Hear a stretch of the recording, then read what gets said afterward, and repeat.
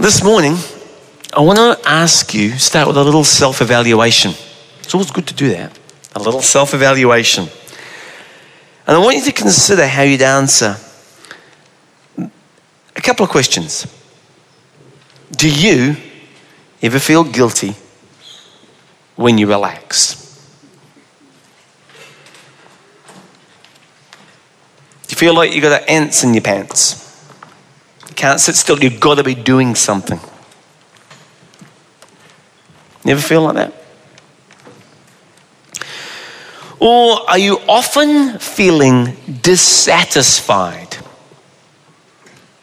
or discontented about the situation you find yourself in right now? God knows it, but you often find yourself dissatisfied.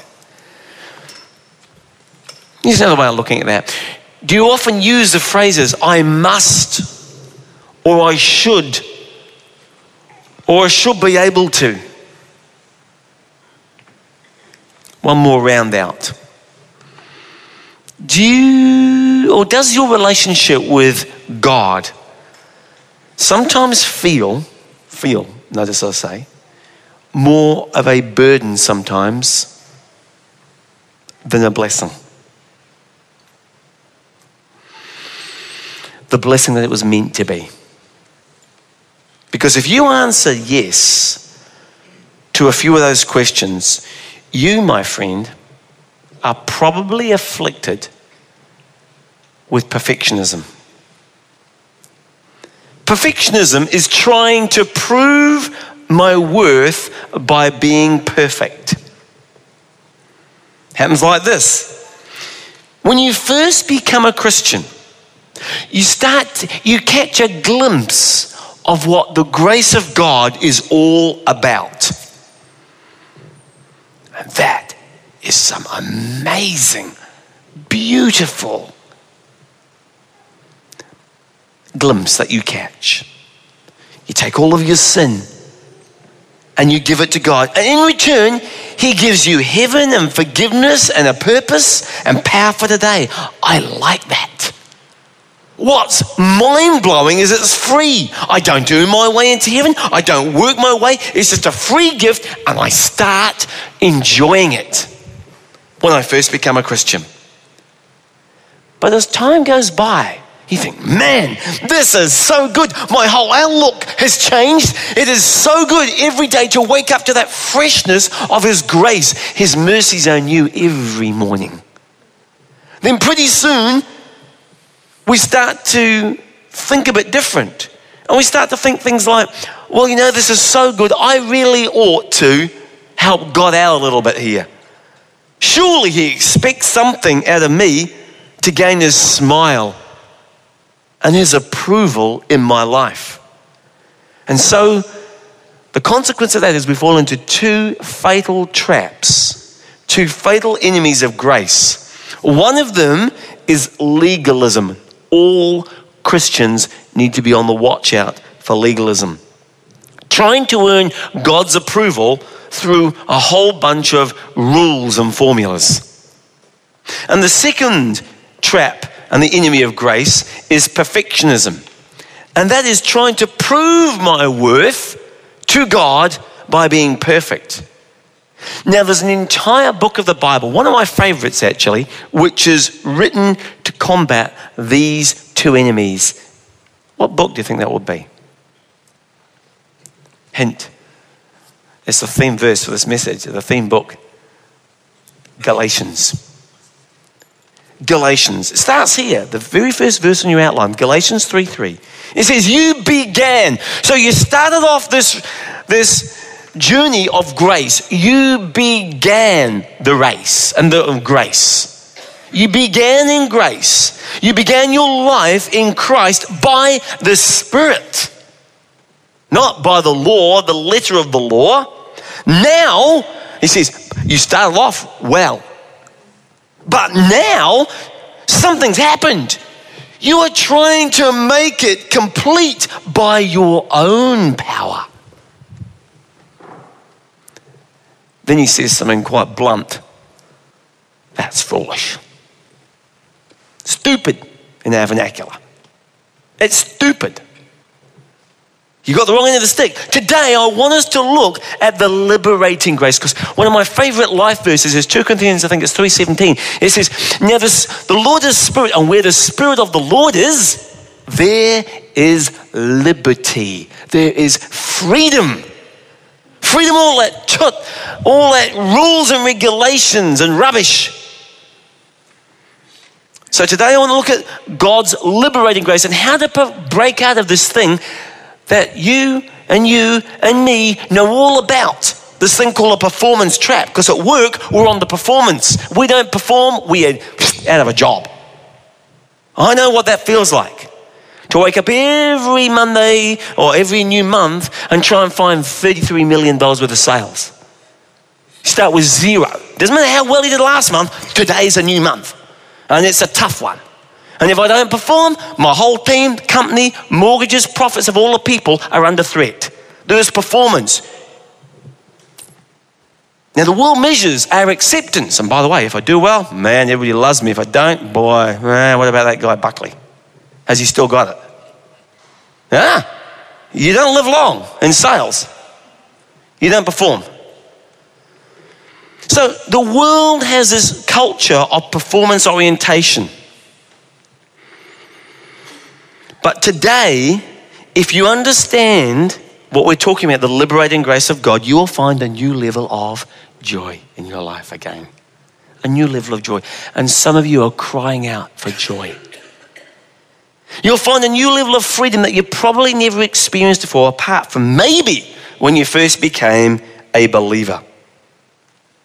So today, I want us to look at how to relax in God's grace. Many of you are far too uptight. But before we do, I want to mention clearly what perfectionism and that performance mentality can do to us. It can be very destructive. It can be very detrimental to your spiritual life. Firstly, perfectionism can defeat my initiative. Have you ever had a project that you knew you should do and you knew you wanted to do? It's a good thing, it's the right thing to do, and you thought, well, yeah, I'm going to get around to it, but you never started it. Anybody ever had one of those projects? Okay.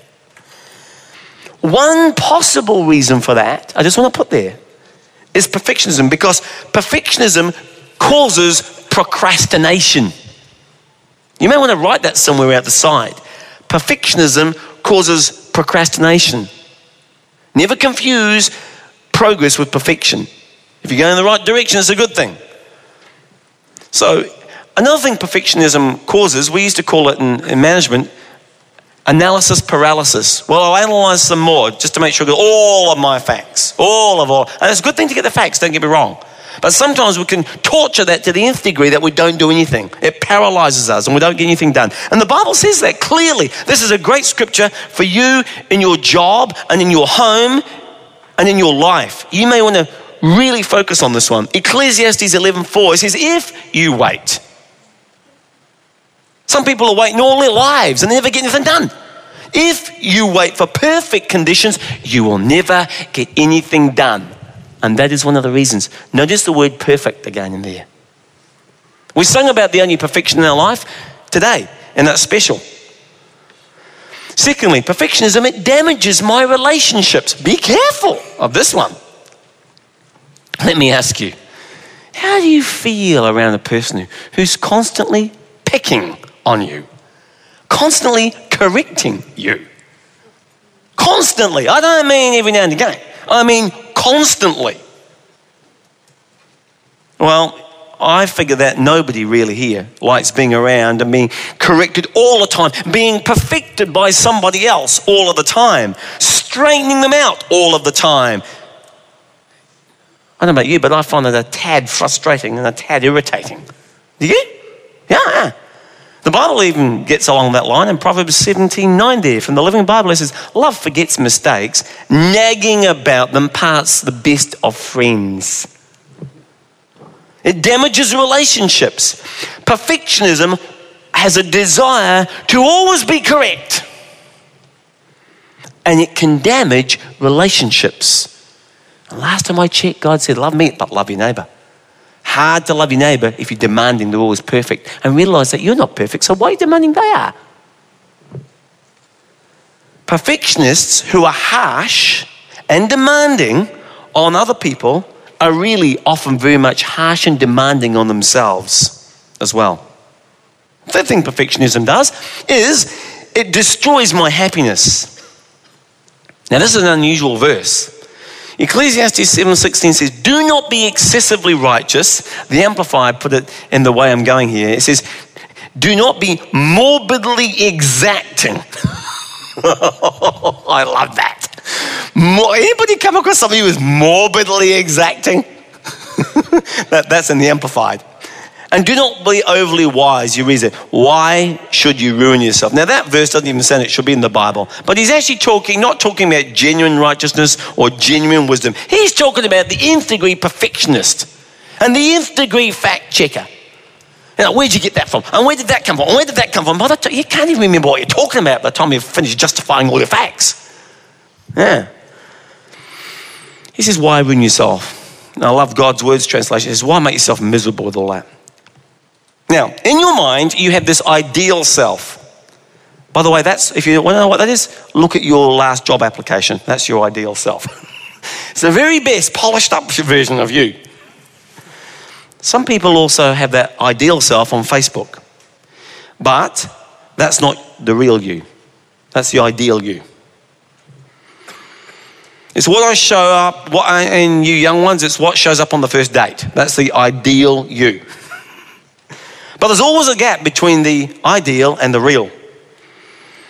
Between what you want to be and what you are. And if you're typical, you're your own worst critic. And since we tend to dislike and resent people who nag on us, in the same way, perfectionism can cause you to dislike yourself. To put yourself down and constantly, why did I do that? That tape goes around. There's self-criticism that goes around in your head. To demean yourself. And you have this constant conversation that's pulling yourself down from within.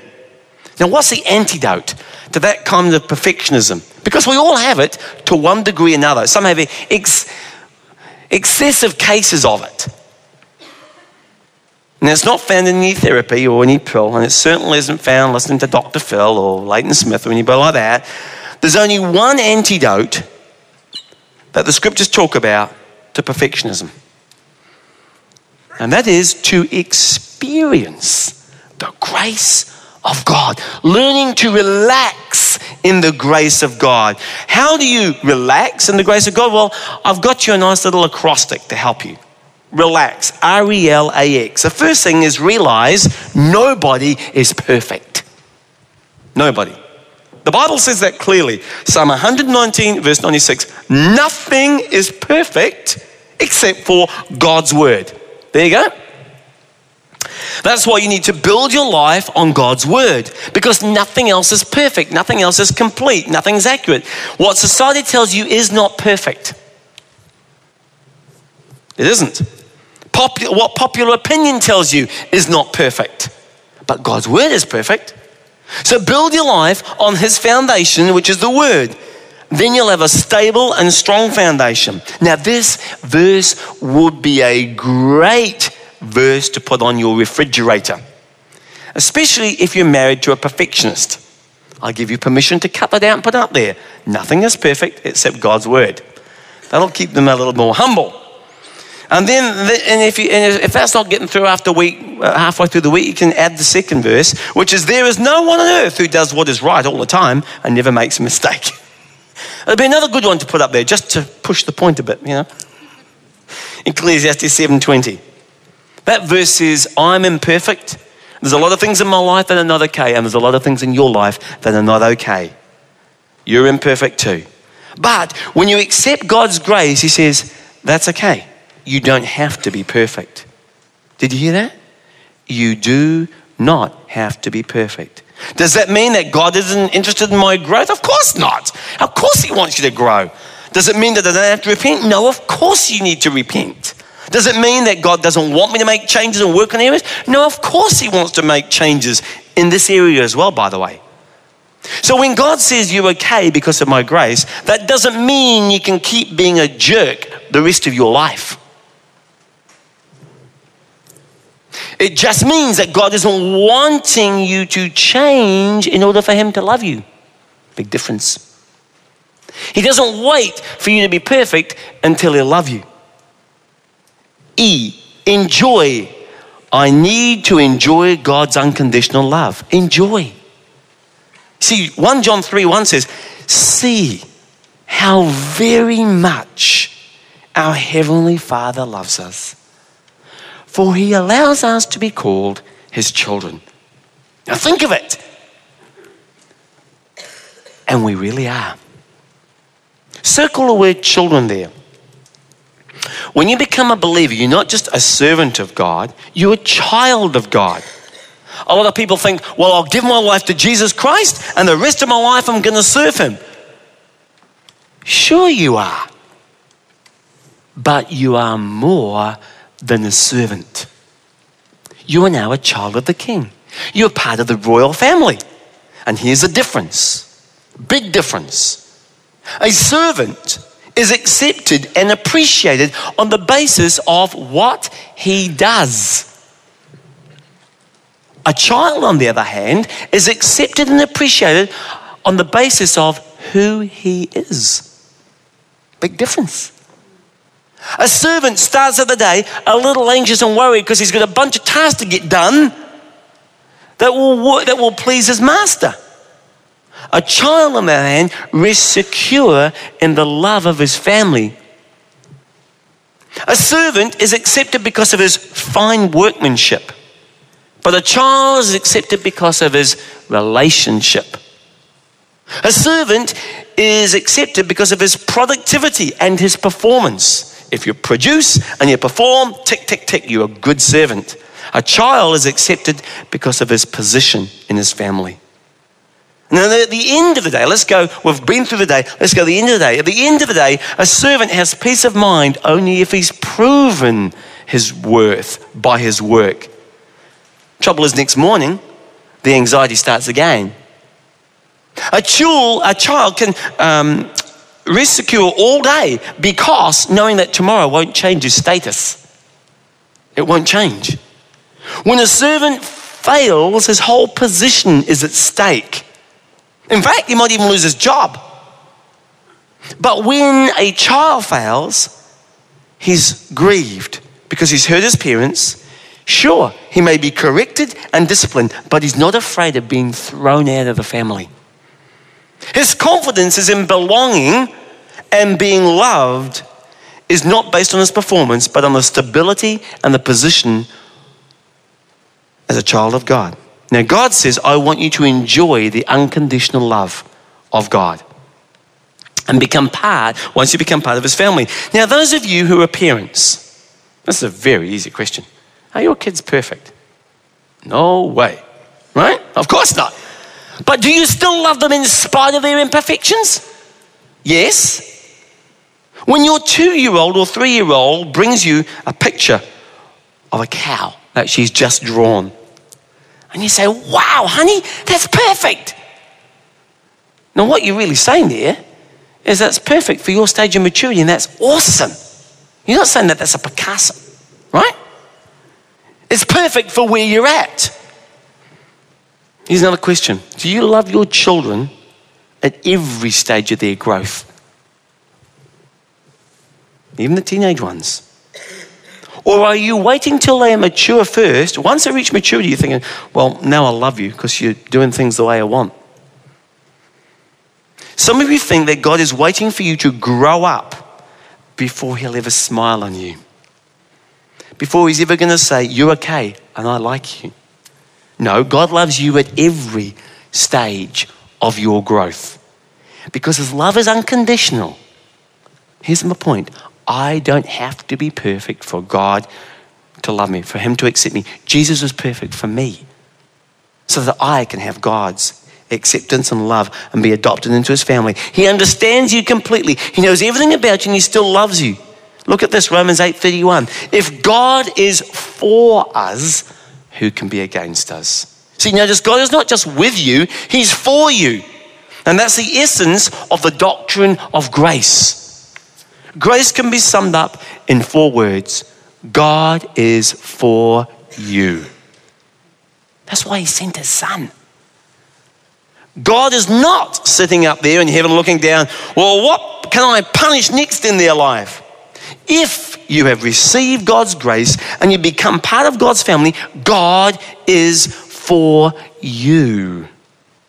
If, on the other hand, you are sitting there thumbing your nose at God and saying, nah, God, I'm going to be my own God. I'm going to rely on my own good works, my own perfection, my own righteousness to get me into heaven. I don't need your son Jesus. Then of course, God is not for those untruths, and life will be hard for you. But when you come in sincerity and humility and honesty and you say, I admit I'm imperfect, that to me is an absolute no-brainer. I don't stand a chance of getting into a perfect heaven except through you. Please show me your grace. Then God is for you. Because God is opposed to the proud, but he shows grace to the humble. Grace to the humble. And that's a hard thing for some people to accept, because they've been so programmed and so trained and so conditioned to receiving conditional love. If you do this, then I'll do that. You need to come to the grace of God and understand that he is for you. So what's the evidence that God is for you? Well, just early on in the same chapter, I won't go to the whole shamoli, but earlier in the chapter, Paul says, what shall we say then to this fact? Well, there is no condemnation for those in Christ Jesus. That shows that he's for you. That's Romans 8:1. Then he says, the Spirit helps us in our weakness. That's Romans 8:26. That shows he's for us. He's there to help. And then in all things, God works together for good for those who love him and are called according to purpose. And that's from Romans 8, what's the verse? 28. Romans 8:28. Important verse to anchor in your Christian life and get your head around that in your heart. His love is unconditional and you don't have to measure up because Christ has measured up for you. That's the point of grace. Ariel, let God handle things. This is very important because at the root of perfectionism is the desire to be in control all the time. You think that if you can just control things, well, then they'll be perfect. If I can just control my spouse, then we'll have a perfect marriage. If I can get her to see things my way. If I can control my kids, then they'll never get in trouble and always be safe. Yeah, right. If I can control my career, my career path, then I'll always be assured and secure. If I control the people around me, well, the world will be a better place. And we've talked about this many times before. There are many things that will come into your life and in mine that are out of your control and out of my control. So what do you do when you can't control the uncontrollable things that just seem to pop on into your life and mine? Well, 1 Peter 5:7 is another fundamental verse which I highly commend that you memorize, because you will need this. I certainly need it hundreds of times in my life. 1 Peter 5:7.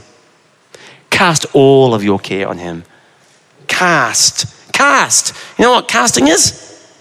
Cast all of your care, anxiety on him, for he cares for you. The essence of casting is to give it over. It's yours. Cast it. To overcome perfectionism, you have to let go and let God handle the things of your life. Now, is there anybody in this room that would prefer to live a long time rather than a short time? Can I see hands if it's you? Seriously? Okay. If you do, this is God's very clear word to you. And some of you, it's going to hit you like, here it is. Proverbs 14:30. A relaxed attitude lengthens a man's life. Chill out. Love yourself a bit more. Give yourself a hug every now and again. You're okay. a relaxed attitude. You don't have to be perfect. Things don't have to be perfect for me to enjoy them. If you're waiting for that, friend, you're going to be waiting a long time till that happens. Let me put it another way. There is no such thing as a perfect marriage. Can I hear an amen? Did you hear that? Young people, did you hear that? Set the expectation. Go on, Ezekiel. You got that. Here we go. You see, the reason is, and it's very simple. There's no such thing as a perfect marriage because you are a sinner, Desmond, and Adeline married a bigger one. All right. There's no such thing as a perfect job. Put that one to bed. Stress less. The Bible says nothing is perfect apart from God's word. And if you're waiting for that perfect environment for you to sit back and say, I've made it, I'm going to enjoy life now, it's not going to happen. You must learn to enjoy life in the middle of less than perfect circumstances. Otherwise, life will be gone. And you'll wonder why you're miserable and you've lost your joy. See, misery and joy can't coexist. You'll be somewhere in that continuum. And my hope today is as you appreciate the wonderful grace of Jesus, that you started out in the Spirit, trying to perfect yourself in the flesh, you've gotten yourself in a knot. You need to be undone by the Spirit and set free again. Cast your care. Some of you got a bird's nest on your fishing line you can't cast, it's all stuck. Well, the Spirit can undo that. Paul said it like this. I have learned, you may want to circle that word too, learned. It's not natural to be content in whatever situation I am. I've learned to be content no matter what state I'm in. Notice he says learned. It is not human nature, friends, to be content. It is something you have to work at, to learn. Now, it doesn't help that when we're part of a society that is filled with constant consumerism designed to create discontent. See, if I'm content, I'm not going to buy much. I'm a tough ask to try and sell to because I'm content. I'm not an easy one. If you're content, you're an advertiser's nightmare. So they try to create discontent to get you to move from A to B, i.e. into their shop. You see things on TV and think, my goodness, my life is incomplete unless I have that. How did I ever live without that? The Ginsu knives, and there's more. You have to learn scripture. It's not in your outline. Godliness with contentment is of great gain. Now, how about just godliness? Paul's smart. He says, godliness with contentment is of great gain. God can help you learn to be content in him. And some of you today know what I mean by that. Some of you know that you don't realize that God is all you need until he's all you've got. Then you realize, I'll trade anything, but I'm never giving him up. He's a pearl of great price. R-E-L-A. Act in faith, friends, not in fear. Remember, going back to the beginning, how you got into the family of God. In the first place, in Ephesians 2:8 it says, for it is by grace that you have been saved through faith. Now, that is the only way you're ever going to get saved, by grace. You'll never be good enough. You'll never be perfect enough. The way you became a Christian is the way you need to continue. In the same thread, in the same vein. Look at this, Colossians 2:6. So then, just as you received Christ as Lord, in other words, the same way, continue to live in him. So he's saying, as you started out, so you must continue in your Christian walk. So then, just as you received Christ as Lord, continue to live in him. You are not saved by grace and then live out the rest of your life in works. Oh, you will have works, but that's not the motivation. See, A lot of people think that I'm saved by God's free gift. Now I really have to work hard as a Christian to keep God's approval in my life. No, you don't. How were you saved? You were saved by promising to be perfect? No. How do you live as a Christian? By promising to be perfect? No, it's by grace through faith. Understanding this truth is a good start, but it doesn't guarantee you'll live by it. Because here's the question. Is this a concept in your mind, or is this a reality you live out? There's a big difference between a concept and a reality. Some of you have been living in a prison of perfectionism for a long, long time, but today is your day of pardon. Today the jail door is going to be unlocked and you can get out free and be set free. You're going to be told from God's word that you can walk out a free person. You don't have to live in that prison of perfectionism anymore because grace is available. And the only way I'm about to walk out of that prison door is to have faith and not fear. Trust in God's grace. You can live in a self-imposed prison or perfectionism, or you can take these 5 steps and find liberation and freedom. Finally, exchange my perfectionism for God's peace. And this is really important because perfectionism destroys peace. You're going to have to live with one or the other. Perfectionism or peace. And here's the offer that Jesus Christ makes to you today. Matthew 11 says, Jesus is speaking. Are you tired? Are you worn out? Are you burnt out on religion? Now what they were talking about is the rules and regulations and junk that you have to gain God's acceptance. He says, come to me. Get away with me. Get away from all that stuff. And you'll recover your life. And I will show you how to take a real rest. I love this part. Learn the unforced rhythms of grace. What an outstanding statement. The Pharisees had placed so many rules and regulations on people that their religion back then had, without the Spirit, had become like forced labor. That's how it had become, draining them. A life of devotion to the law had become a burden to carry. So Jesus invited the little ones, the true disciples, to come to him to find relief from those labors. And Jesus' gracious offer is extended to all. No one is admitted. All we must do is acknowledge our need and come to him. See, Jesus frees people from those burdens. Set free. And the rest that Jesus gives is eternal. And it brings an abiding sense of love, which is always with you. A sense of healing from the hurts and the frustrations and the disappointments of this life. And a peace with God. Not the cessation of work, effort, worship, or service. F.B. Meyer said this. I found this 2 weeks ago. And he says this. Ah, downcast soul, who art writing hard things of thyself?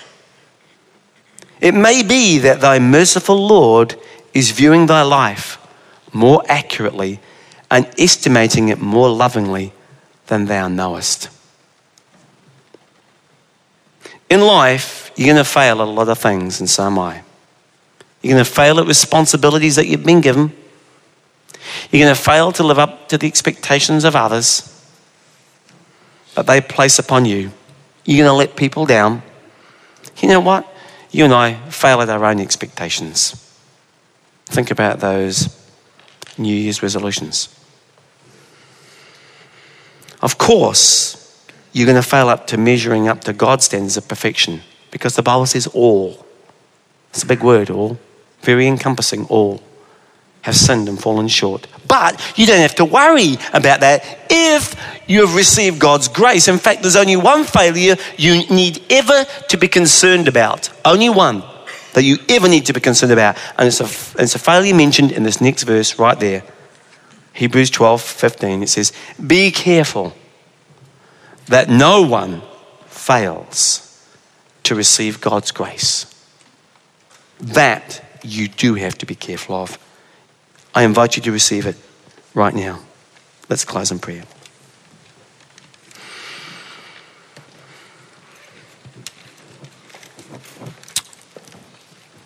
Why don't you pray this prayer in your mind and say, dear God, I need your grace. I'm not perfect. In fact, I'm far from it. But I want to enjoy your unconditional love. Thank you for your grace. Today I put my trust in your grace today. And I ask you to make me part of your family. Make me your child, not because I deserve it, but because of your unconditional love. Help me to believe that you're for me and that you're not against me. Help me to let you handle the things in my life that I can't control, to relax and to cast my care and my anxiety on you.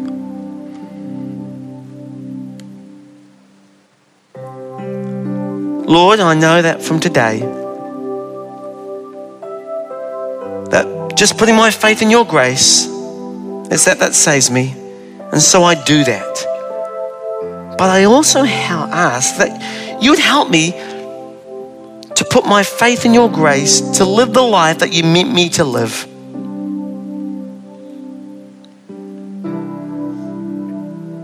I thank you for the refreshing wind of your Spirit that I sense.